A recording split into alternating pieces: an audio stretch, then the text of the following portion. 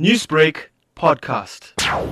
What we need to do and what the country has to work hard to is to retain our learners in our schooling system. And to do that, we firstly need to get the basics right. We have to concentrate at foundation stage, at grades 1, 2, and 3, to teach learners the basics of reading, writing, and numeracy, so that they have a foundation that allows them to cope at higher grades. One of the factors that make learners drop out is because they cannot manage the workload at higher grades because of a firm foundation. The Department of Education also needs to focus on the training of our teachers in teaching reading, writing, and numeracy to ensure that they are able to teach learners and to keep them in the system.